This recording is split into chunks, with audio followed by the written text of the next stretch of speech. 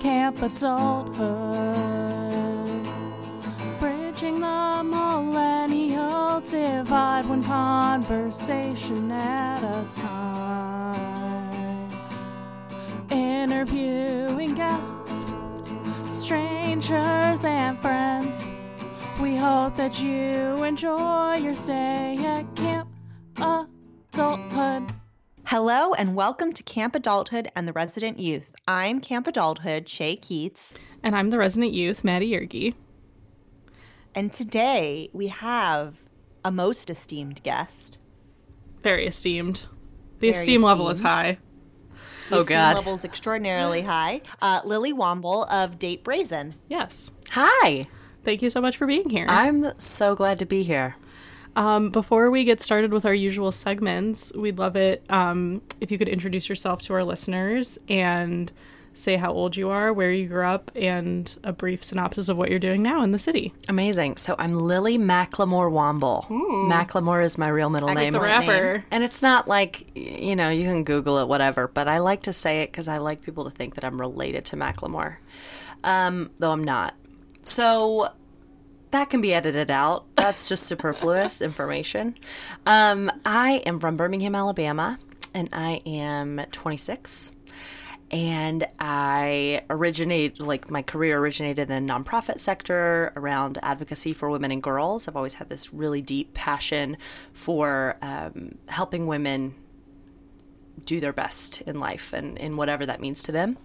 And then I quit all of that nonprofit stuff, moved to New York to be an actress. That didn't work out. I have a lot of stories from that. And I got a matchmaking side job a couple of years ago and discovered that I was really good at matchmaking. And then a couple of years into matchmaking, I created my own date coaching company because I found that I could teach women to be their own expert matchmaker, and then they could match themselves better than anybody else ever could. So now I run Date Brazen and loving it. That's amazing. I can't wait to get more into the weeds with that a little bit later. That's so exciting. But to begin, Shay, do you have a millennial moment for the group? Well, I had one specific one, but then I realized my whole day was just a series of millennial moments. I feel like this happens to us often. I know, in that very definitive sense of what a millennial moment is. But then I'll just end with my burning question that I've had that I feel like makes me a millennial. And I would very much like to get your opinion on my question, which you'll see what it is. But basically the end of the question is, am I going to die? Oh, okay. So just get Probably ready. not, but we'll see. Maybe. Yeah. Maybe. I mean, you'll see. Okay. So anyway, no, my day today, I just felt like I signed a new client, a new one-on-one client. So that was really exciting. But then I didn't have any clean underwear. And then I was like eating, not healthily, but not like I was doing anything crazy. But then I just saw some cookies on the counter and I just ate 3 of them for no goddamn good reason. Let's see. But do you need a good reason to eat a cookie? Well, I don't think you do need a good reason, and that was why I hadn't been eating them. Well, I hadn't been eating them because they didn't really look that delicious. But then I think this is why it was a Camp Adulthood moment, because I was like, even those don't look delicious, I'm going to eat one. And then I ate one, and then it was delicious, so I ate 2 more. And so the 2 of them I'm not ashamed of. One of them I am. No shame. No shame. And then, so then I had to go help take care of an elderly relative, but then I got home, and even though it's like 4:30 and I'm going to be talking to you guys, I like put on my pajamas and took off my bra. So well, we can only see you from like the clavicle up right now. So I know. You could have fooled us. I actually think I look kind of good in this video today. I don't know. So it was very much like this mix of like, I'm doing grown-up things and I'm winning. And then I also I did like this whole big project this morning, but I did it in my like naked in my bathrobe. Like it was just all those juxtapositions and those contradictions. But my real question was, as a millennial woman, I love my dry shampoo, right? Like if I could never wash my hair again and only use dry shampoo, that would be a pretty good life for me. But then I started thinking about dry shampoo and how it's full of, I would imagine it's full of particulates. And I'm like, am I going to get cancer and popcorn lung and die at a young age because of my love of dry shampoo? Are millennial women worried about this? Should I be worried about it? But then I also didn't want to Google, will dry shampoo give me lung cancer, because it's too scary. You don't want to know. Well, I will say, Yeah. after living with Shay, I feel like you use dry shampoo at least more than I do. Yes. Like, not to- I cut back, but significantly. Can Yeah. I make a recommendation? Yeah. So I just use baby powder. I literally, and that's just cornstarch. Too. Huh? That's the thing is, I don't want to be breathing in the particulates. But if it's not an aerosol spray, if you're just like powdering it on your Yeah, like head, Bumble and Bumble has a great Yeah. powder option that's they not also an have like aerosol. a paste. I think like Orange. Using the paste because I was like, that just takes away all the powder and all the particulates Yeah. out of the air. But I will say, this is a fun anecdotal side story that's related. I was home for Thanksgiving, and my mom has, like, very tight curly hair. My hair, this is how it naturally comes out of the, like, shower. Very straight. Very straight. And my mom's is, like, super tight curls, and she blows her hair out every day, but she uses, like, a shit ton of hairspray. And I think she's grown accustomed to the smell, like, not on her person, but, like, I went into her bathroom, like, not right after she had, like, done it. Like, it had been sitting there for a while, and I was, like, dying in there. And I was like, you are gonna fumigate yourself and Dad with this hairspray. And I think because she just uses it all day, every day, you get used to it. And, like, that's not super healthy. But Yeah, at the same time, I feel like the dry shampoo is better than hairspray. Oh, maybe? see, I thought it was worse than hairspray. But again, I didn't want to Google it because I was too afraid. Do you But want me to Google it right sidebar- now? No, please don't. Okay. Google it later, and if I'm going to die, No, you'll be fine. text me. No, I feel like it's very common, like, people not washing their hair for, like, a week. Like, I have some friends that do that. I can't because my hair is too thin. But if I have a you, lot of hair. yeah, if you have really thick hair, you can kind of get away with it. I would live by the phrase, what would Jonathan Van Ness do? Yeah. You know what I'm saying? I feel like he's into the dry shampoo.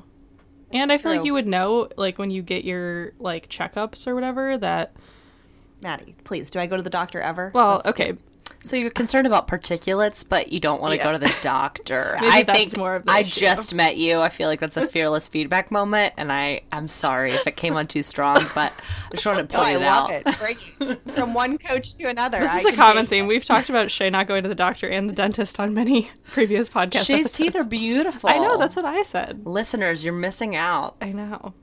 on I'll both just of these post some women. pictures of my smile on the. Yeah, Just of the smile. Just creepy. I think you'll be fine. Okay, thank you. Great. My feelings are relieved. All right, Maddie, what is your millennial moment? Well, this is relevant to our guest. So, I wanted to get both of your thoughts, actually. But I was at a birthday gathering last night, and it was myself and, like, 5 other ladies.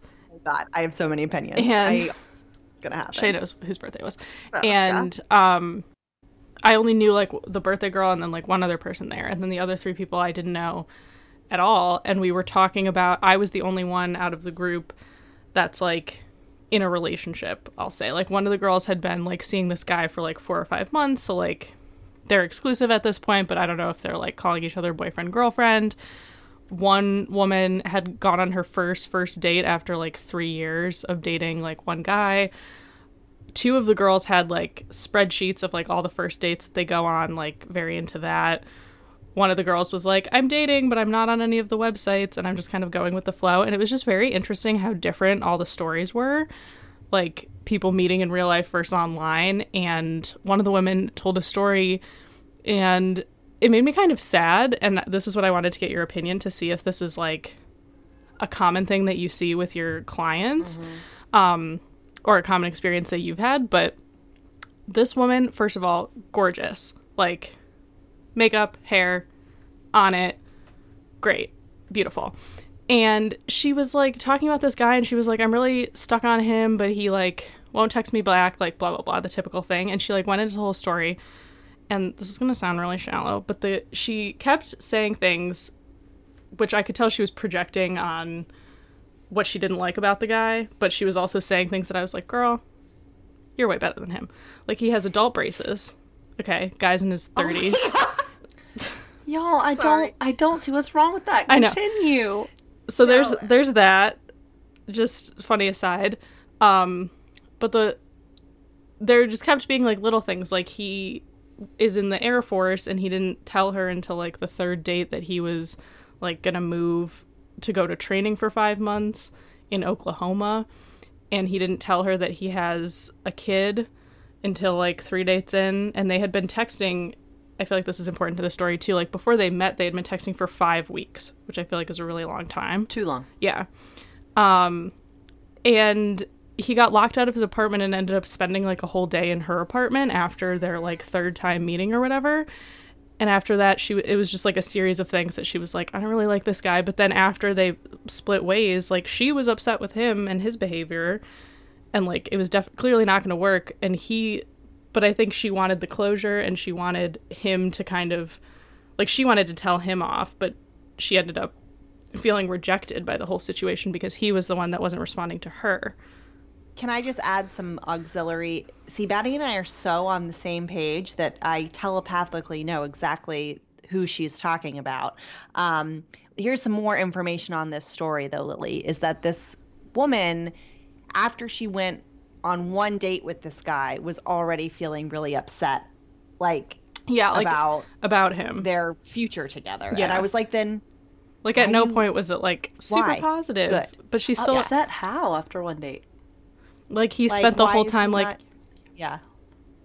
Well, you were asking what she was kind of feeling badly about. So, like, an example was like he was on his phone the whole time, or like, I'm trying to think of some of the other stuff. Like, they both got really drunk out on one of the dates, and she kind of, like, has a hazy memory about what happened. Like, nothing really bad, but, like, she didn't expressly, like, invite him back to her place, but he ended up there anyways, and she just kind of, like, dealt with it. Like, stuff like that.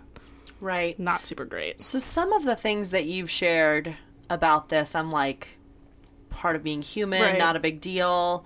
Like, I'm always uncomfortable when anybody... and this isn't like when anybody says that they're better than someone else. Yeah. Like, I think when I hear adult braces, I think, maybe oh my God, he's right trying. Fit. Yeah. Like, totally. I and even she talking about it, like, she wasn't super bothered by it. It was more just like totally a funny aside. She also, I have to say, never mentioned the adult braces to me, which is why I made a surprise exclamation, because we've been talking about this for 6 weeks and never once did she mention it. So anyway, continue. This episode is brought to you by adult braces. Yeah. Invisalign, not Invisalign. And the other thing too that I think goes along with it, and this maybe is more telling than just having adult braces, is that they weren't in any of his pictures. So all of his pictures were a couple years old, or he was smiling with no teeth. So clearly he had some insecurities about it that he might have been projecting in other ways too. I want to bring up the consent and being tipsy issue because it's very akin to something that I just experienced at Gilmore Girls Fan Fest 2018. That's very exciting. I love that. And I don't know if anybody in your audience or you guys are familiar of the Jess incident at the party when they're up in the room together. I've seen the show, but you might have to remind me. It's been a few years. They're up in a room together senior year, and they've been talking about having sex. And I don't know if they've been drinking, but he's going through something really emotional. They start to make out really heavily, and like it's a steamy moment. And he tries to take off her belt, and she says no. And then he tries again, and she says no.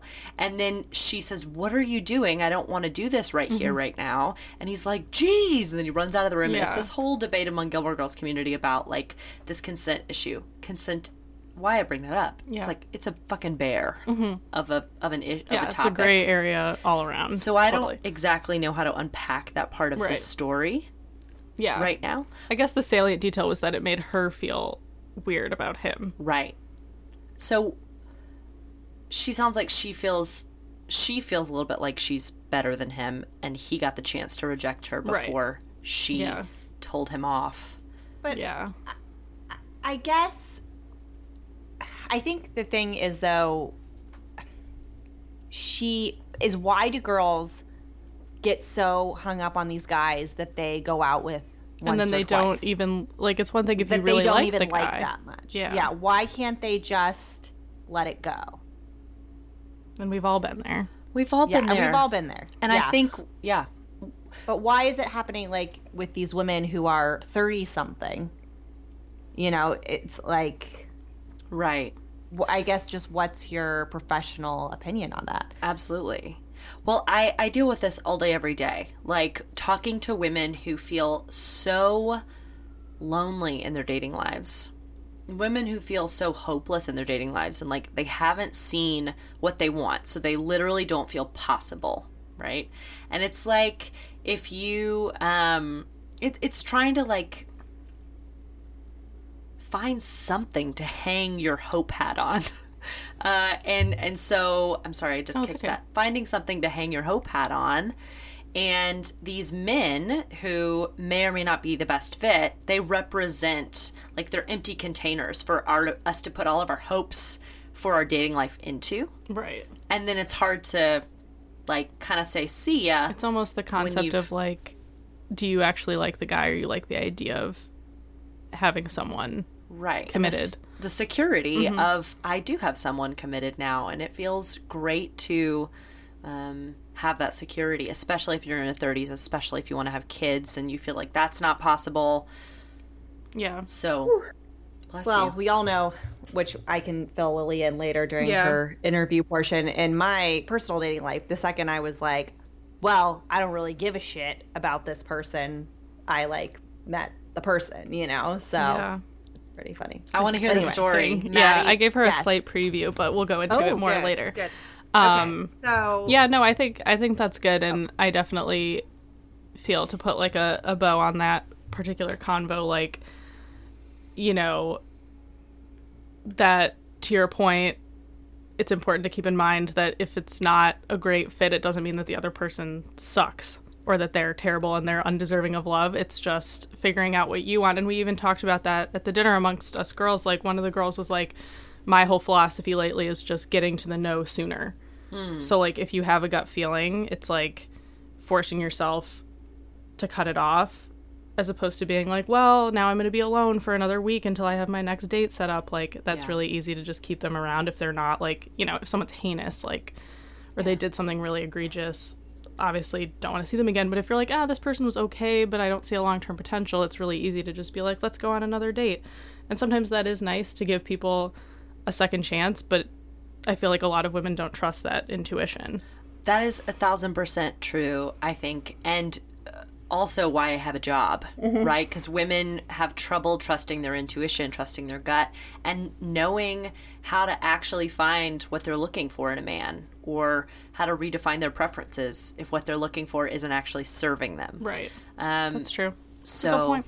Yeah. I love all of that.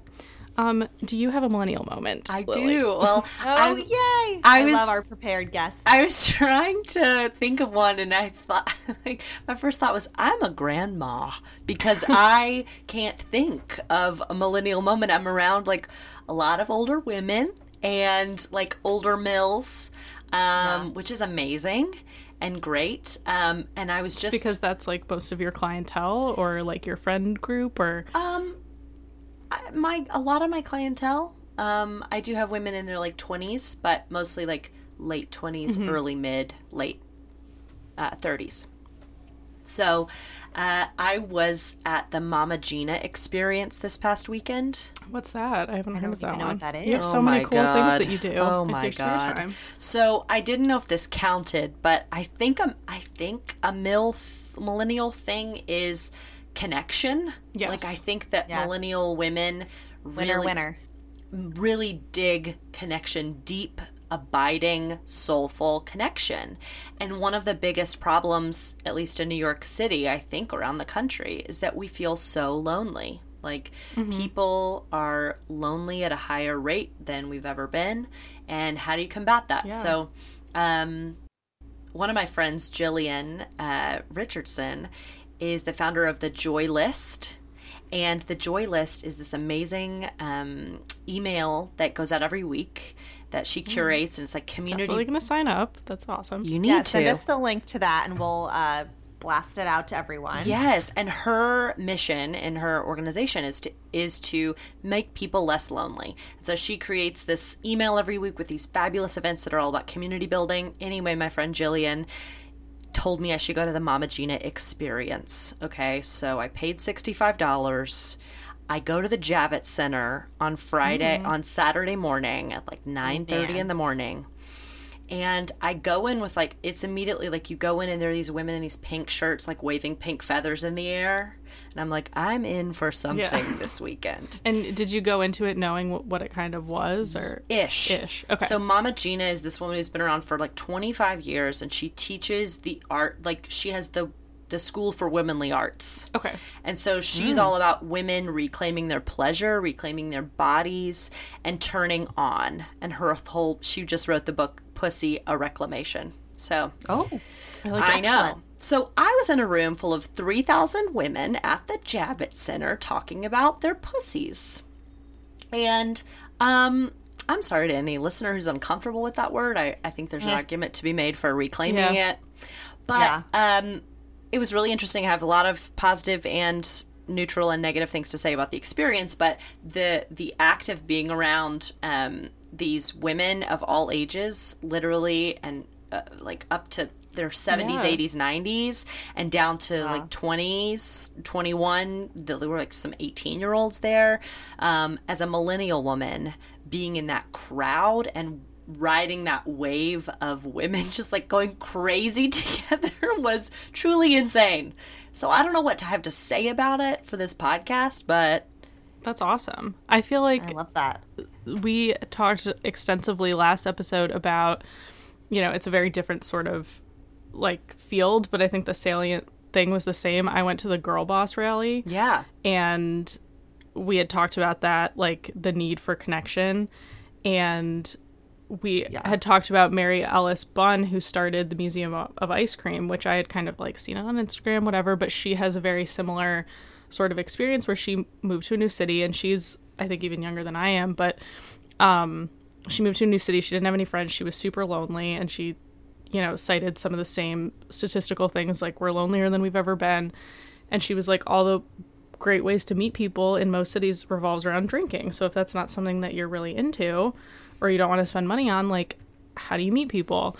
And it's these types of experiences. It's these big, like, conferences or this experience that you went to, or, like, she started the Museum of Ice Cream, which I always thought was just a cynical, like, marketing ploy. But Instagram trap. Yeah, but she said it was not. It's supposed to spark creativity and, like, do something that's neutral. Like, everyone likes ice cream, and it's something that you can do without drinking with your whole family and stuff. So I mean, I think it's really interesting. I think I want to make two comments. The first is on this whole concept of loneliness and millennials really searching for connection. There's this real disconnect. So I'm currently, Lily, to give you a little bit of background, I'm launching a networking group here in Portland, and I'm really excited about it. It's something I would eventually like to do in multiple cities. So get ready, ladies, because you'll both be involved when I launch the New York City chapter. We'll subscribe to the newsletter. Subscribe, free lifetime memberships. But, I was kind of workshopping some business plan notes with an online networking group of mine. And one of the requirements I'm having for this group is women have to they have to host one event a month. And that can be as simple as like, I'm going to be at the dog park at 4 p.m. on Thursday. Come meet me there. So like it could be something that you're already kind of doing. Or it could be like I'm going to an event at, I'm going to the Mama Jean or rally or whatever. It could be any of those things. So when I was workshopping it with these women, and this is women of a variety of ages, some of the feedback I got was like, who has time to go to 2 events a month? And I'm like, this is a real interesting sticking point for me, because I'm like, on one hand, you're just reading constantly and you're talking constantly and hearing constantly about there's no connection, we can't get out, we can't meet people, we're not able to maintain or cultivate friendships past our early 20s. But then when I'm like, okay, I'm going to handhold you to get out there and meet new people, suddenly we're too busy. So I think feel like it's really one of those things where people kind of complain a lot, but then once it's like a worthwhile thing, like, I agree, because this, like, I was in a sorority in college, and it was always like Which sorority? Kappa Kappa Gamma. Okay. Is that one of the acceptable ones? I was You're in just Tri wondering? Delta for 2 years Oh, and okay. did a hard out Yeah. after 2 years. Well, I'm sorry to hear that you had that experience. But one of the things, and I'm sure you can relate to this, is there's a lot of like mandatory events, and some of them are not worth your time. Like, it's just you have to sit in a room and listen to someone talk, and it's not a real value add. Or it's even like, in some people's cases, like a negative experience. Like, they're telling you to drink and you're getting hazed, and you're like, I'm at this mandatory event. Or I found mostly it's just like, I'm at this chapter meeting, and this is like a colossal, just, this could have been an email situation. So when you have that, but then on the flip side, there was a lot of things that I did both within the sorority and just in college generally. And since then, it's like, if you have something interesting about it that's going to pull people in, they're not going to think about, oh, well, I already did my 2 things per month. They're just going to want to go to the interesting event with interesting people, you know? So I think people might be a little critical up front, but then once they see that it's worth their time and they've gone to a couple of them and they meet a friend and they're talking to cool people, they're not even going to think about the fact that it's like, quote unquote, mandatory to be part of the group. Yeah. But I think there is, I guess I'm just saying that there is a little bit of, with anything like this, with what your friend is doing, what I hope to do, it's about changing the attitude and getting people off the internet and out in real life. And I just want to say that event sounds awesome. Like you said, I'm sure there were neutral and negative things about it, but like going and celebrating your pussy with a bunch of old ladies, like, yes, I love it. It was So truly Yeah. One of an a kind, experience. it seems. Yeah. Yes. Yeah. That's awesome. Would you do it again? No. No. One and done. No. One and done. I had a really interesting experience. I had 2 really negative experiences at the front of the day. Just 2 women that said things that were like, oh, you don't know how to hold space. Yeah.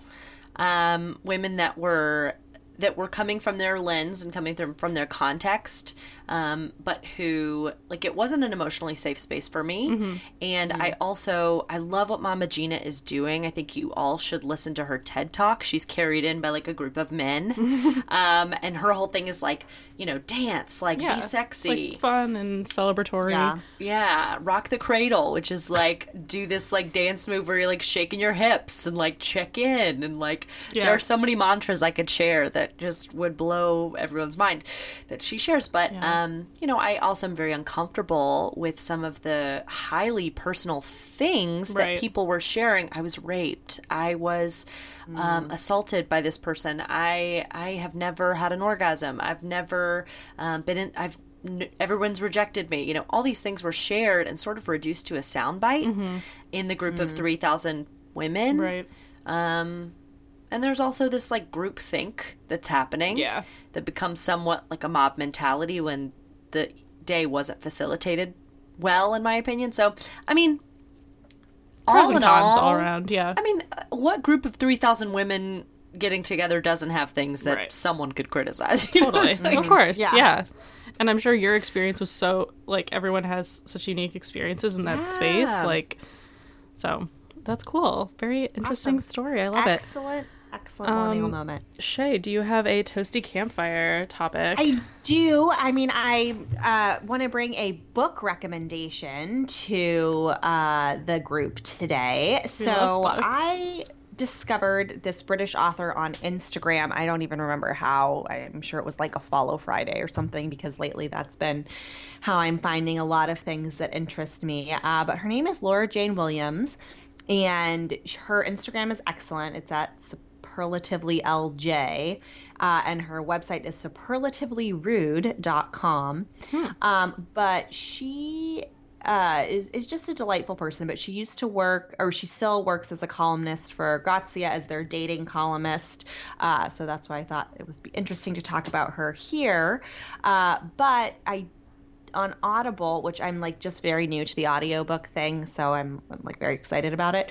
So I downloaded her book. Well, in the UK, it's called Ice Cream for Breakfast, and here in the US, it's titled Kidding, Childlike Solutions to Bullshit Adult Problems. And it basically talks about how she was this very successful writer, and she just had her first book come out, and then she was feeling dead inside. So she went and for 9 months took a job as a nanny to 3 small children while still, so she's like, my life was really weird because I'd go nanny all day and then I'd have to go to like a opening book party for my, the hardback of my book, or, all of this stuff. So, but she talks about all these lessons that she had learned from the children. And it sounds like it would be a little like saccharine and maybe a little twee, but it's the first kind of like self-development book that has made me laugh out loud and also feels like literally years of therapy just precisely and very cleverly condensed into this book. So I really am enjoying it. I would recommend it to everyone. And if you are into audiobooks, she reads it herself, and she has a really delightful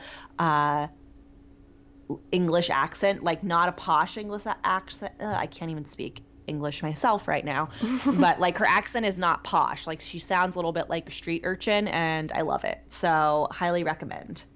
Love it. That sounds great. Yeah. So, and basically the whole point of the book, which is the whole reason I wanted to talk about it, is basically camp adulthood. Like, for example, here on the website, it says, or, one of the rules that she talks about is you can pay your bills on time and still exclaim out loud when something is really fucking cool. Run a business and wear cat-covered thermals under your suit. And that's kind of what the whole book is about. That. I know. Well, I love it. She's British. It's very cold in New York. Or we all need that.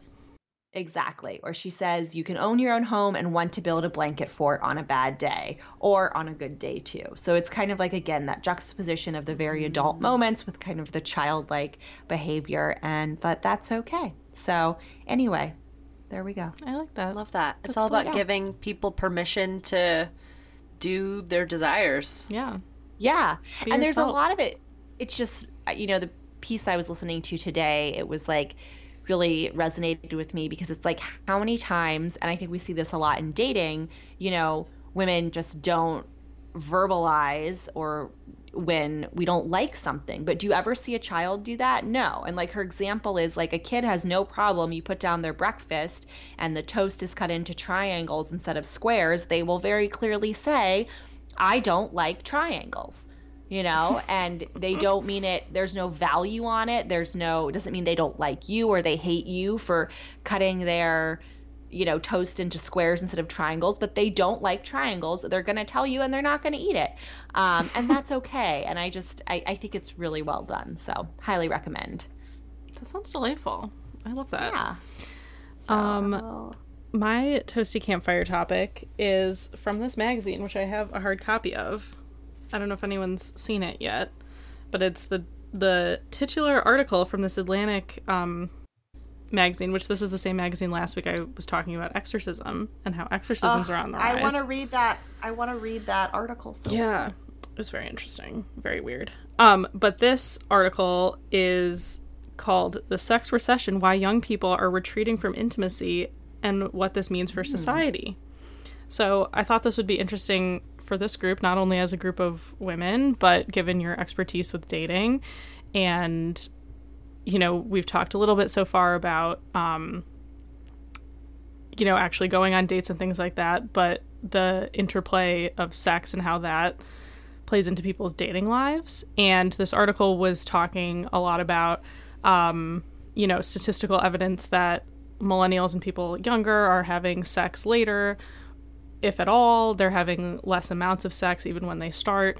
And there were some, what I would consider good and bad things for reasons why. It wasn't like any one thing, but they threw out some things. One that I thought was a positive was, women younger are standing up for themselves. So in past generations, some of the sex that they may have was bad sex that shouldn't have been happening. And, relating to the consent topic, or, women that are waiting later and actually vocalizing more like what they want, leading to better sex. They're only having what they want to have. There were some not so great things, like the rise of depression and anxiety leading into that, and some of the medications people are taking and things of that nature. And then they talked a lot about the online dating aspect and kind of the gamification of online dating. But I just thought it was very interesting all around. So I just wanted to get kind of your thoughts generally on the state of sex with millennials and dating. I know it's a broad topic. So what in the article made you feel like, oh my God? Like what made you kind of sit up? I thought most of it, like, Corey is screaming outside, so he's going to get a talking to after this. Oh, is that Corey? Yeah, I think so. I With hope his it game? is him. I thought it was out there. Oh, God. Either way, not great. Don't be murdered, girls. Oh, God. No, I thought a lot of it was, there was a part in the article when they were talking about, meeting people in real life. And there's kind of, again, I always go back to this, like, what people say is not necessarily what they mean or how they act. So a lot of people were like, oh, I would so much rather like to meet someone in real life than online, for example. But then they talk to people about the same group, like, okay, well, when you go out, what kind of things do you do? Do you go to bars to pick up men? No. If a man approached you, what would be your initial response? And then they actually put people in the scenario to watch them do it, and women are like, oh, it would be so romantic if someone approached me at a bar and we met and we kind of had that meet cute, but then they put them in kind of those meet cute situations, and a lot of women rebuffed the guy that was trying to do that. So it's kind of like, oh, do we want to have our cake and eat it too? So that's what I thought was interesting, that, on one hand, people are being more vocal and are like, oh, this is what I want. But then when it's kind of given to them, they're like not really grasping it. And then just a lot of the societal things of like people waiting until later. And is that because, kids also, this was one thing that I thought was really interesting, that high school kids have a lot less like just free unstructured time, and most people of an older generation would lose their virginity in high school, and now kids, like, and I see this even with myself when I was in high school, it's like you're scheduled after school activities, you're always supervised by a parent. Like, how much time is a kid alone with another kid in a space where there's no adults around where they could actually have sex? Not a lot. Like, I know Shay interacts with some high school children, and in her family, it's like, yeah, when are they ever alone long enough to have kind of that like bumbling first encounter moment? Not a lot, Well, and I think what's also interesting about that is so many of these Gen Z kids are also tracked by their parents on their phones. So if they say like, hey, we're going to the diner for a milkshake, and then mom like checks quaint. in on their location, and they're actually, over at their friend Timmy's house, boning in Timmy's bed because mom always Timmy. worked late. Timmy is a character. Because this has happened to my young relative, where the parent of the girlfriend like called his mom and was like, well, they're supposed to be here, but they're actually here. And it was like, I think in this particular situation, my cousin was like, well, so they are at a different public place than the public place they're supposed to be at. Like, it's not a big deal. But, they're being tracked a lot more closely. So even if they do think they can get away with it, it's, pretty difficult. I just want to say I lost my virginity pretty late, late-ish. I was 24. I feel like that's that late. I thought it was late. It's fine if it isn't late, cheers. But I kind of, if you trust your kid, I hope that one day when I have kids, I trust them enough not to track them. Yeah. I don't know if that might be a naive thing to say as somebody who doesn't have kids, who's not close to having kids, but, and I know a lot of people who had their first sexual encounter at 16 and it was positive. Mm-hmm. There are, when you're having sex, there's always a chance that it's not going to be a good time for whatever reason. It could be a really bad, like, violent time, or it could be just like it didn't, just mediocre kind of mediocre, or it could be fine or good.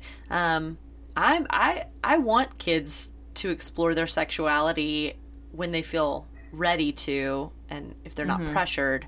So I think it's really interesting that this article is talking, it doesn't sound like it's painting it in a positive or negative light, that kids are... Yeah, it was kind of neutrally presented. It was just like, well, it would stand to reason because there's a lot less unstructured time. Like the average age of losing virginity has gone up and up. Yeah. And it could be because of, you know, education. Like kids know, like, hey, I should wait until I'm responsible. Like understanding what it means to have a kid. Like, you know, you think about like the hippie boomers, like maybe didn't realize when they were 16, like, oh shit, you know, this is what ends up happening if you don't do it responsibly, right? So like part of it is education, but part of it was they were like, well, the kids that they had talked to and interviewed in the article, they were like, I don't have free time, like maybe at band camp or something, you know, like away from my parents, but like, you know, on the day-to-day, I'm not just coming home after school and then sitting around and like freely going around the neighborhood, like hanging out with other kids, which might have been happening like in the 70s and 80s a little bit more. Yeah. Maddie, was your reference to band camp because of my cousin or because of the classic American Pie, I stuck a flute in my pussy?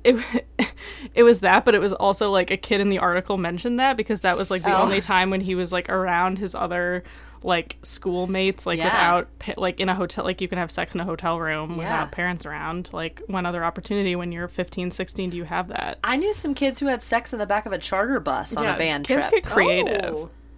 And that's where I had my first like snuggling experience with a man on a band bus. A lot of fingering happening in the back. On those band buses. A lot of fingering happening. A lot on of a dry band hand bus. jobs. My fave. God, gross. This podcast, it's taking a turn. I love it. Well, to the point of women, you know, being faced with something that they say they want, and then being scared to take advantage of it for whatever reason. Yeah.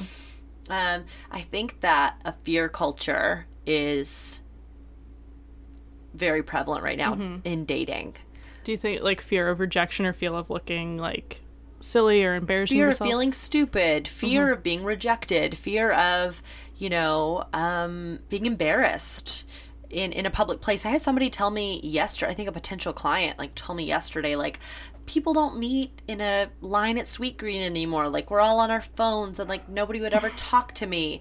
And I asked her, like, how would your life change if you had the courage to interrupt somebody's phone time in that line when you're standing there for 10 minutes and say like, hey, I love your watch. It's kind of like it goes both ways. Like it goes both ways. Like both people kind of, or one person needs to be willing to open the space for a flirty interaction, whatever that means. Friend flirty, romantic flirty, sexy like, you know, somebody has to be willing to make the first move. And I think that men, just as much as women, are sucked into their phones, and it's a comfort place. It's a comfort blanket. I think that article mentions like literally people stuck on their couches swiping because they're so it's so comfortable. It's like people being asked to go to your event, right? Like when the rubber meets the road and it's like, I've got to take off my pajama pants. Like, why would I do that? Yeah.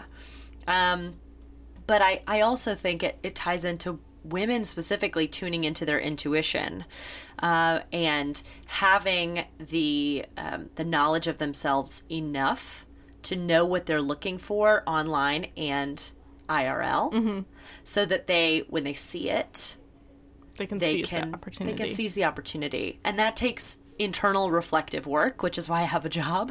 And it's hard work. It's not easy to examine yourself and to get to know that part of yourself and to claim it and then do something about it, right? Yeah, I love that. I think that's great. Before we jump into the interview, did you have something else? No, I was just going to say exactly what you're saying. We're so Does in sync. Lily have a campfire topic for us, or shall we jump into the interview? Is campfire topic the news thing? Yes. Okay. Yes, you can like cut that out. event. We had thought it's like you're sitting around a toasty campfire jibber jabbering with your friends about life and things that you've read and news things and stuff. My adulty one is that I'm reading Brené Brown's Dare to Lead right now. How is it? Ugh, I recommend it so highly. It's a synthesis of all of her work thus far, basically. So she quotes herself, which I think is super badass. I love that. And she's like, this is my research from 6 years ago. It holds up, or it doesn't. Here's why. And I've added this, so it's all about how to be a daring leader who knows how to rise, knows how to rumble with vulnerability, knows how to receive feedback and give feedback. How do you do that in a way that that stands true to your core values? And how do you know what your core values are? Super interesting read. Highly recommend. I'm shook by Ariana Grande's Thank You Next video. It's so good. Have you watched it, Shay? I have not. I'm old. Do you like the movie Mean Girls? I do like. Well, I also Do you like there's Clueless? a great Legally Blonde. Oh, yes. Legally reference Blonde. in it. Do you like 13 Going on 30? It's okay. It wasn't one of my faves. Jennifer Garner, my Yes. queen. Jennifer Garner, if you're listening. Oh, God. I would be so Please. jazzed. Yeah, I thought it was great, and I don't normally, like, follow music videos and stuff, but I was like, have to watch. So good. It's And it's a very fun, like, boppy song, too. and it's You're like, millennial women's obsessions in a 5-minute, 4-minute video. And she recreates some of the scenes from these iconic, movies with the actors that were I in know. them. And they all have not that's aged at all. Aaron Samuels. Aaron Samuels How much has Botox? not aged. Like, I don't understand. I'm He like, looks he the looks the same? same. They all look the same. Wow. Like Well- the woman, I'm gonna forget all their names, but the woman at the nail salon at Legally Blonde, she looks the same. Oh yeah. Yeah. The guy that played Aaron Samuels looks the same. I was Yeah. like, I don't know if there are any other actors, but Yeah. anyway, I'm fully on board for the Ariana Grande train, and if she's listening, I'd love to date coach you, girl. yeah. What You need what high level advice would you give Ariana Ms. Grande. about her dating life? I think that she summed it up best in Thank You Next Yeah. when she was like, I'm getting to know Ari. We're having Yeah. better discussions. They say I move on too fast, but this shit's going to last. I've listened to it so many times. Getting to know yourself, Yeah. taking time for yourself, absolutely true. I think, girl, take some time in a Malibu resort because you can afford Yeah. it, or a Malibu like rental, and bring a therapist along with you. And just because she has the money, I love this that. is my high level advice for Yeah. somebody who has a shit ton of money. Yeah. Bring a therapist, bring a masseuse, bring an acupuncturist, like maybe Mm-hmm. a dating coach named Lily Womble, and we'll get you straightened out. You know what I'm saying? Like, let's do some Figuratively self-care. and Let's do some literally. reflective exercises. Let's do some role play. Like, let's get Oh. in there and I love it. help you feel better about yourself and where you're need going this. in your emotional life. This is Yeah, my I goal. like that. Amazing. So let's dive into the interview. I love what you do, and I wish, Ditto. obviously, I'm in a long-term, loving, committed relationship right now, but I wish younger Maddie had met Lily Womble, because I feel like there would have Yeah. been many less tears. Shay lived with me when I was Agreed. dating, and there was some good times, some bad times. There were times. That's true. Yeah. What There were would have times of all sorts. What would young Maddie need from a dating coach? Like, what do you think she would Well, ask for if she was sitting in this room? Role play. yeah, no, I'm not trying to cop out with this answer, but it's more of a question like, do you find with your younger clients that some of the stuff you're like, you'll grow out of this, or this is like just part of like exploring around and being like a party animal, or do you think it's better to kind of move on from that and be more introspective, work with a coach from the beginning? I think it's all a process, and sometimes it's sort of like Shark Tank. Do you guys watch Shark Tank? Yeah. It's sort of like, I don't know if this investment is right for your early stage Yeah, product. come back to me. Come back to me yeah. in 3 years when you've like kind of done some. Yeah, seed rounds. Go ahead. What were you gonna say, Shay? Well, I was just going to say, as the mature person who was there witnessing Maddie's college dating life, I think you did it exactly right. Like, you went out, you got shit-faced, you brought home some inappropriate dudes, particularly the horrible trash human. Oh yeah. Maybe I'll tell that story But quickly you for Lily. never, Your opinion on it. what I loved about Maddie is that you never, like, got too hung up on anybody. Yeah, I guess that's Oh, sorry. No, So, I guess I that's was kind just of why I didn't like. I feel like I wouldn't have maybe needed it at that point, although it might have made it a little bit smoother because I didn't have a lot of regrets. Like, I felt good about what I was doing, Yeah. which I feel like is always the goal Right. of this type of thing. But what kind of going back to the beginning? So you said you were a matchmaker. What was different about the matchmaking experience versus being a dating coach? Because I feel like a lot of people listening might not even know what a dating coach is. So. Do people confuse you for a matchmaker? They come to you and they're like, find me a boyfriend today. I want to see the Rolodex. Like, what's kind of been your experience transitioning from being kind of a temporary matchmaker to now your full-time career? Yeah, thank you for asking. it's really interesting because when people hear matchmaker, they tend to be more interested than when I say I'm a dating coach. And I think it's a that's little bit faster results, maybe. I think that's part of it, right? People don't want to do the work. Yeah.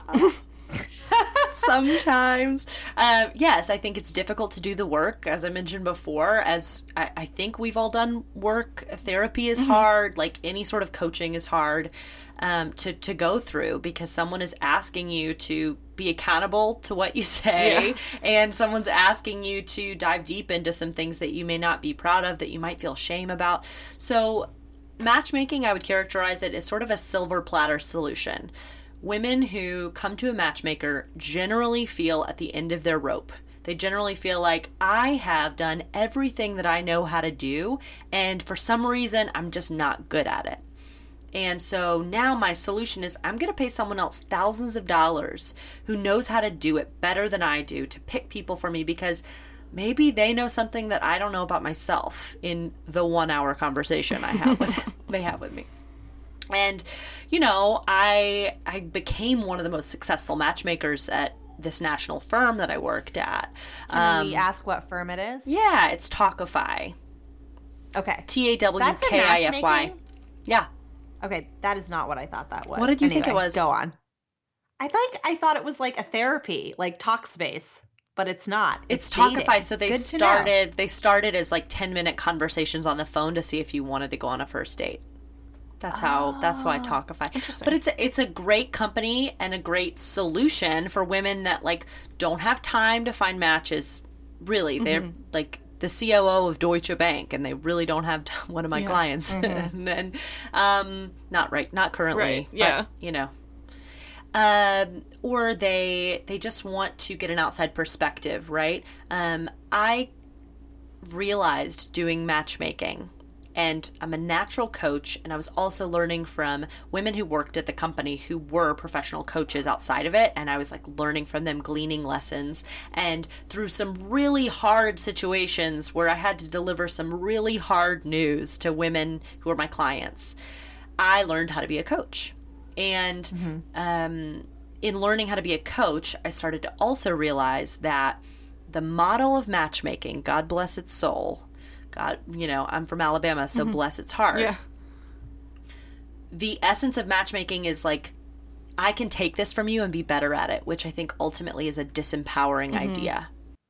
And I thought the more empowering idea, and what actually I saw to be the truth, is that when I would help coach these women and give them the tools that I'd learned in my years as a matchmaker, they could match themselves like so much better, and they could find matches on their own with less resistance. And then they'll feel better doing it in the end because and they they did it feel themselves. like they did it themselves. And they also were more likely to go approach a guy on the subway, whether or not it worked out. They were more likely to interrupt the Open guy to in life. the sweet green line. Yeah. They were more open to life. They knew what they want, and they were more willing to go out and get it. So I was like, yeah, I'm going to be a dating coach. Yeah. I'm going to teach women how to have the dating life that they deserve and actually find and go on more fulfilling dates through, shocker, dating apps. So, you know, that's and a secret of matchmaking is that we find dates for our clients on dating apps. Oh, interesting. Secrets. Secrets. So when you wanted to start this business, how did you start it? I'm sure that was scary, like not having a salary anymore and Well, so going for it on your own. I have supplemented it by matchmaking, right? So, I mean, it's impossible to start a business cold unless you have a lot of money, which I didn't come from a wealthy situation. And I live in New York City, so it's really expensive. And so I match made, and I still match make part-time. So that's how I continued to support myself. And starting Date Brazen, was scary and was really vulnerable as any, I mean, Shay, you're a business coach as well. Yeah. It's, I know, you know. Yeah. It's really, you know, it's funny, just to underscore what you're saying, is that is a really terrifying moment when you like really pull the rug out from underneath yourself and commit wholeheartedly to your business. I really applaud you for that. And I can't wait to see what you do next. I'm trying not to go into all my business coach questions because I don't know if that would be as interesting to our listeners as it would be to me. But yeah, I love hearing your story of how you started the business. But what I'm kind of more interested in is what do you see happening to this business in 5, 10, 15 years? Totally. So I want to scale what I know. And as I'm learning more with Brazen clients, and they're fabulous, amazing women who I love each and every one of them so much, I want to teach people, men and women, how to date more intentionally and swipe more intentionally at scale. Yeah, don't just swipe right on everyone. Right. So I literally think all dating apps that are worth their salt should have an education program associated with them. And I think that I love that. Yeah, and through my Date Brazen work, I would love to collect data on what's working and what's not in terms of intention setting, and it's hard to equate the reflective soft science work with the hard numbers, I think sometimes, but I know a guy named DJ Lick who could maybe give me some recommendations. Very helpful is that DJ. Very helpful. Yeah, I love talking to him about this subject. He was a podcast guest, right? And he works at the Facebook. So who's getting into the dating space at some point? Did y'all know this? No. Yeah, they have a whole lab of like the Facebook dating lab that's like creating a product. Honestly, I feel like I'm almost fine with that. And I guess this is a question for you, like, because a lot of dating apps, they do link to your Facebook, and that was the whole concept of Hinge at the beginning, was it was like friends of friends on Facebook. Like, do you find with the online dating that it's more successful for people that have kind of those loose connections, or is it there's no correlation between someone that's meeting and they don't have any connection? I don't know the answer to that. I do know that people use dating apps because they are kind of tapped out in their social circle, right? Yeah, they want a fast, efficient, easy way to meet someone outside of their social circle because usually their friends have introduced them to everybody that they know. And so, I mean, there might be something to a friend of friend situation. Who knows if we fully tapped into the social network, which is kind of scary, the singularity and the whatever. Who knows, right? But I think that getting out of your social network is a huge draw for people. Well, I think, this was always kind of my joke when I lived in New York City and I was single, is that, I love being set up. I will go on a first date, with pretty much anybody. And I would ask, my married friends and other friends of mine, I'm like, okay, come on, you got to know. Don't you know somebody, and these are women who are married and your husband, isn't there somebody at work? And I would people would come back and be like, I don't know a single straight man in New York City. And I was like, and why living is particularly in that environment, I felt pushed to go online, although I'm a very bad online dater. We could change that together. You're not bad, though. You're very successful. You have a 100% success rate on Bumble. I do have a 100% success rate right now. Why is that? Yeah. Do you want to tell the story?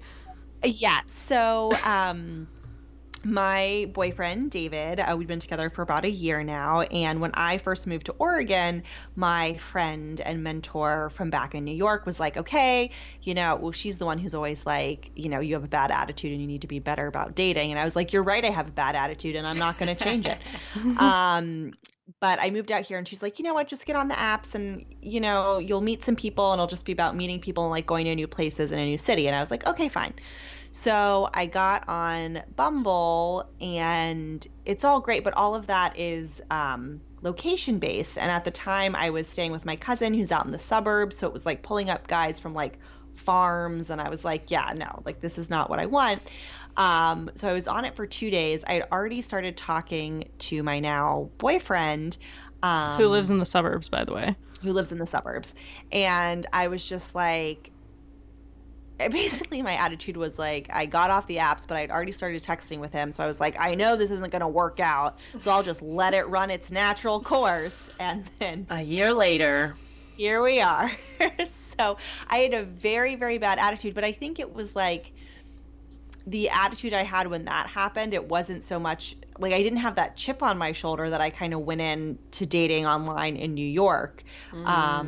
It was more of just kind of this like, you know, for lack of a better term, I like gave it up to God. I just was like, all right, like, you know, I'm not going to be actively thwarting this. And, you know, and then it worked out. So And it might have also been an example too, like hearing you tell that story of like the location-based thing. You were like looking to move into the city and you wanted more of like a city person, but now it's like we've talked about this, like you're happy kind of on the more like farm suburban situation. So like even what you said you wanted at that time wasn't really what you wanted long term too. And this it speaks changed. this speaks to something that I do all day every day, which is talk to women about their preferences and what they really want in a man or a woman, in a person. And I call it the checklist trap, where we have this very, we may not be Tall, aware of dark, it. and handsome. Right. We have a rigidly held list of things that we may or may not ever express to anybody. Like we may have picked up when we were 12 from our mom, this like thing that we're now bringing into our dating life now. And we're saying like, I need this. Like, let's say it's, I need someone who has an Ivy League degree. Right? Like, you know, these rigid preferences sometimes don't serve us. A lot of times they don't. And so working with women to develop more essence-based preferences, what is it about that person across the table that would really make you come alive? Right? Odds are those qualities aren't in a checklist. Yeah. They're more fluid and a little more interpretive. Yeah. Or like I've seen this too, like you were saying, like women that say I want someone with an Ivy League degree. It's like, well, do you want that because they're highly educated or they come from a family with money? Like things that people might be uncomfortable expressing to anyone. Like maybe you do want someone who's really financially stable and that's why, and it really doesn't have anything to do about the education. So I think that's really interesting, like getting to the heart of the matter. Right. It's like the why beneath the why. Yeah. Like, why do you want that? Okay, well then why is that? You know, getting super down deep into the roots of where you developed your preferences and why they matter to you. So the mechanics of what you do with clients, so you do kind of this introspective work with the client, and then do you just kind of release them into the wild and they talk with you through the process? Or what, like if someone was looking to be a client of yours, kind of what is the process, or does it depend so much person to person? Yeah. So every Brazen package is super personalized depending on where you are. I generally work with millennial plus a little bit women. Up to millennial plus, I love that. Millennial plus. And they come to me saying like, I feel really dissatisfied in my dating life because of X. Right? They could have just had a breakup. They might have been dating on apps for years and have had no success. Right? They're coming looking for something substantial. And so when we work together, we do a whole landscape. I like gather the whole landscape of their dating history, of their family history, of, you know, their life at that point, of their friendships, their relationships, really digging into like reading between the lines of what you're saying to get to what you're feeling. And then in that conversation, obviously dating roadblocks come up. I hear a lot of your resistance to certain aspects of the dating world, and we work on those roadblocks and we come up with a strategy to kind of release you from that, you know, particular roadblock. I'm thinking of you know, a client who felt like literally got nauseous when she pulled up a dating app. And it's just, I mean, unpacking the rejection of years and unpacking the stories that you've started believing about yourself because of that rejection. That's really hard work, and it takes a lot of courage. And I am so honored that my clients trust me to hold that space for them. And I also want to say I encourage all of my clients to go to a therapist in addition to seeing me, because there are certain things that I am not equipped to handle professionally. Yeah. And I love women that, are seeing. I'm a great supplementary help Yeah. to someone who's seeing therapy. You could have a business coach like Shay and a dating coach Yes. and a therapist Well, to I round also- out your life. It's Well- also like, yeah, go ahead, Shay. No, I just say I'm laughing because we tend to, I think, as millennials and in modern times, we want to compartmentalize our life so much. Totally. And I love that in your work, because I do the same thing. Someone comes in to see me and they're like, okay, so we're going to talk about my business. And I'm like, yeah, but what's going on at home? Yeah. And the number of people have been like, just find a therapist. It's like, so Right. we have to look in all areas of our life, kind of look at our life more holistically. And I think that's really, really interesting. Yeah. And I'm glad you're doing that work, Dating is a microcosm of every single thing that you've experienced in your life, right? Like, you want to be triggered, try to date. Yeah. And similar to running a business, right? You want to be triggered, like, start a business, try to make money, see what blocks you have against Yeah. that. And I think about Amen, sister. I think about like, if you wanted to get fit, right? And you're like, just on a Wednesday, you're like laying on your couch and you're like, I think I want to go to the gym, right? And you go to the gym and you're by yourself and you don't have anybody supervising you. And you're like, I've seen people use these heavy weights. I can do it. Let me pick up these heavy weights and do some lunges. And you throw out your back. Yeah. Or you like throw out a muscle and you're injured, right?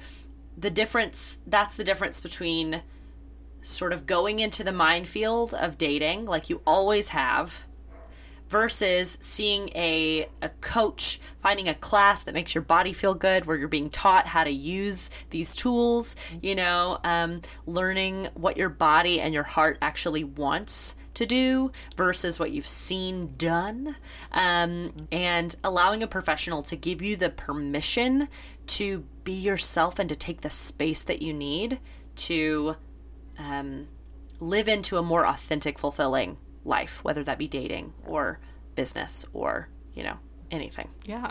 I love that. Well, and that permission is so important. So, because I feel like we have to ask this kind of soundbitey question, but I'm going to ask it anyway. Okay. What is the number one dating mistake that you see women make? And what is on the flip side, what is the one thing easy? Well, it doesn't have to be easy, because I think exactly what we're saying here is that these things aren't easy, but what is the one thing that women can do right away to make themselves feel better about their dating lives? Yeah, and I don't think people are going to like my answer.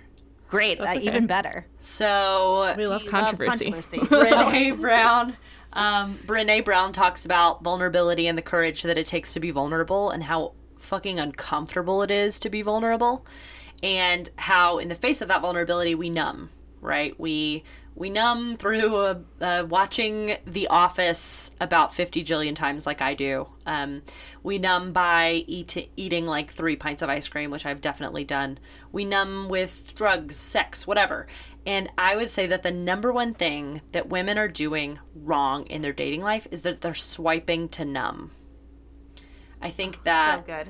I think that we are using these dating apps because scientifically, when we look at a face that's smiling, particularly, endorphin, like serotonin releases in our body. We like looking at people's faces. And we get a rush when these apps are designed like games. We get a rush when we make a match. We feel good about ourselves. But in the process, we are numbing what's actually going on in that moment. I see women so often, like, they'd pull up a dating app when they feel bored. Mm-hmm. And and then they say, I don't have a fulfilling dating life. Well, you're swiping to numb. You're not necessarily swiping to have a fulfilling dating life. And it's sort of counterintuitive in that way. It's like, I'm using these apps, like, what am I doing wrong? Well, you're not conscious of the time that you're using on these resources. And to that, a client or a potential client might say to me, but like, he's not intentionally swiping. Why should I? Why should I do this internal reflective work to get better at my swiping? And to that I say, like, you wouldn't be able to control him if you were dating without an app. Like, all you have is how you use your time. And it can be the most powerful, transformational thing in the world to use your heart time like it actually matters. Like, treat your heart time on these dating apps like you fucking matter and you fucking deserve love, you know? And I think right now people aren't using those dating apps, those resources, like they matter. And so I think that the tool or the tip that you can employ right now is to just, it sounds really simple, check in with yourself when you open a dating app. Like, look at your phone right now if you're dating and see how many dating apps you have downloaded. If you have more than 1 or 2 dating apps downloaded, then there could be something wrong. I think that checking in with which resource actually feels good to your heart, feels good to your time, feels good to your body, like only 1 or 2 are going to win out. So delete the rest, right? They're a waste of your time. And use them really intentionally for a day. Like every time you open it, like check in. Why am I opening this app? What am I hoping will come out of this experience for the next 20 minutes? That's my tip. I don't know if it's simple, but it's what I got. Yeah. I think that's awesome. I love that. Last question too. Okay. And this might sound really weird, but I'm intrigued by it. And I've talked to people that are in similar fields, like the boundaries, because people are so open with you, like with clients that have maybe gotten married, like, would you be open to going to their wedding? Like, how do you kind of, like, you're hearing people's stories, which some of them I'm sure are great, but some of them I'm sure are really sad. Like, how do you kind of balance your time and have boundaries, like, with your clients? Thanks for asking that question. I struggle with that because I'm talking to women all day, every day, and I feel so much for them. Like, obviously, I don't feel exactly what they're feeling, but, you know, I'll give an example. Like, my parents got a divorce 2 years ago. And, you know, they'd been married for almost 30 years. And I was matchmaking at the time. And most of my clients were my mom's and dad's ages. So they were like in their 50s, early 60s. And I started to realize that I was becoming depressed. And I thought, this is my job. Like, I can't just shut off this depression, but I also need to, like, do this job. How am I going to do this? And so setting boundaries became a necessity for my mental health. And while I wished all of those clients really well, I had to leave them and hand them off to someone else who was more qualified at that moment to help them. And that has really stuck with me, right? Like, any helping professional, I'm sure, Shay, you have thoughts on this. Yeah. You have to be constantly vigilant about, like, who you're talking to, how long you're talking to them, and, you know, setting time away from your work to have your own life. Because I think it's really easy to get caught up in other people's stuff. Yeah, totally. And I would go to a wedding, totally. It depends on my relationship with that client. I'm happy for people that have gotten in relationship. But I sort of bless and release. That's my motto. You know? I like that.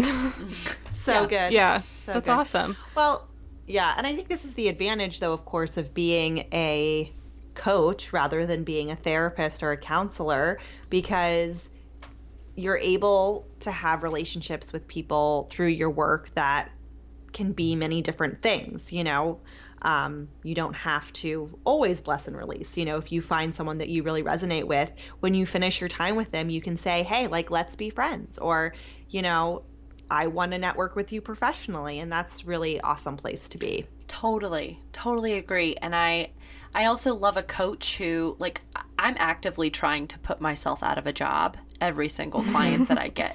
I don't know if that's a smart business model, but I think you'll have plenty of new people going through the rotation. I don't want people to break up. I don't want people to think that they can't date without me, or that they can't have a successful, loving relationship without me. Like, that's the opposite of what I'm trying to do. I want women to feel like after working together, they have every single thing they need to have the love life that they desire and deserve. And so, you know, that's part of the reason that I sort of sometimes cut the cord. 'Cause I do believe that once we work together, like, if if you have the tools that we've set upon to help you cultivate, then it's time for you to go out on your own. You can do it. You can do it, you know. Be free. Be free. And that's and that's a very wonderful and specific business model, and I think that's awesome, you know? That I don't know, when I looked at your website as a professional, I was like, "Oh, she's doing it right. A plus job, Lily." So, that's really sweet. Yeah. Yay. Well, on that note, shall we transition, unless you have more questions, Shay, to the archery range? I think that was awesome, and I know sometimes our listeners nod off after an hour and a half, so let's talk for 3 more hours. Yeah. I know, because I do have more questions, but I think we can move into the archery range. Yes. In the archery range here, we will ask you a series of rapid fire questions. Please answer quickly and off the top of your head. And if we say something like, who's your favorite Spice Girl? It doesn't have to be your ultimate favorite. It can just be a top favorite. I love a rapid fire. Yes. Great. Okay, good. Shay, will you like to begin? I do. Favorite book? Braving the Wilderness by Brené Brown. Favorite television show? Gilmore Girls, every day of the week. Favorite childhood snack? Gushers. Ooh. Sorry, I have strong feelings about Gushers and SpongeBob. Go on, Maddie. Sorry. Favorite movie? The Sound of Music. Me too. Favorite place in New York City? Washington Square Park. Just because you're in the field of dating, favorite romantic comedy? When Harry Met Sally. Oh, love it. You already had the answer before I even finished the question. Favorite place you've traveled that is not a place that you've lived? Cameroon in West Africa. Oh, I want to hear that story. Favorite dating app? And you can caveat it. Bumble, I guess. We are not sponsored They're also by different. Yes. Favorite flower that you would like to receive on a first date or second date or do date? people do that? A hyacinth. I'm going off the script here. That's a good one. Do people still give flowers, and do they like receiving them, or is that passé? I think the caveat is like you have to be into the person for it to be cute. If you're really not into the person, then it can be creepy. But it's just a toss up. I had a guy bring a flower and the date was the worst. Like I literally was threatened suit for this date on the matchmaking platform, which is another story for a different time. But anyway. Yeah. Oh my God. I thought you were saying this was a personal date that you went on, and I was like, oh, that sounds horrible. No. The guy was going to sue you. No. Oh my God. Well, that's awesome. I have so enjoyed this interview. It's been so insightful. Where can people find you, and what do you want to plug? I'm sure lots of people will be interested. Yeah. So I'm at datebrazen.com and at datebrazen on Instagram. I have a Swipe with Intention workshop that'll be pretty rosé soaked on Tuesday, December 11th at 6:30 p.m. And you can find out information on my Instagram, in my bio, and also on the website. And it should be a pretty raucous time of setting some intentions and goals for 2019 so you can be more like Beyonce in your dating life. Ooh. I love it. I love that. I did encourage a certain friend of ours to go to that, and she said she would have loved to go, but she's seeing the Nutcracker that night. So hopefully you'll have more events, because I'm definitely sending several people your way. Oh, that's great. We will have ballet dancers there. So if they feel like, no, we won't. But, anybody, Maybe Lily will tap dance. Anything to get people in the room. Love it. I'm just kidding. Well, thank you so much for giving us your time on this very you. cold evening. Thanks, This was Lily. great. Thank you both. All right. Bye, campers. We'll see you next week. Thanks for listening. Camp Adulthood is hosted by Maddie Yergi, Resident Youth, and Shay Keats, Camp Adulthood. We are produced by Jenny Mayfield, and this episode was recorded in Maddie's living room. You can find us on social media at camp_adulthood. You can email us hello@campadulthood.com, and you can visit us at campadulthood.com. Please also find on our website there are links to our Patreon page where you can be a subscriber, and there are many cool prizes. Thanks, campers. We hope that you enjoy your stay at Camp Adulthood.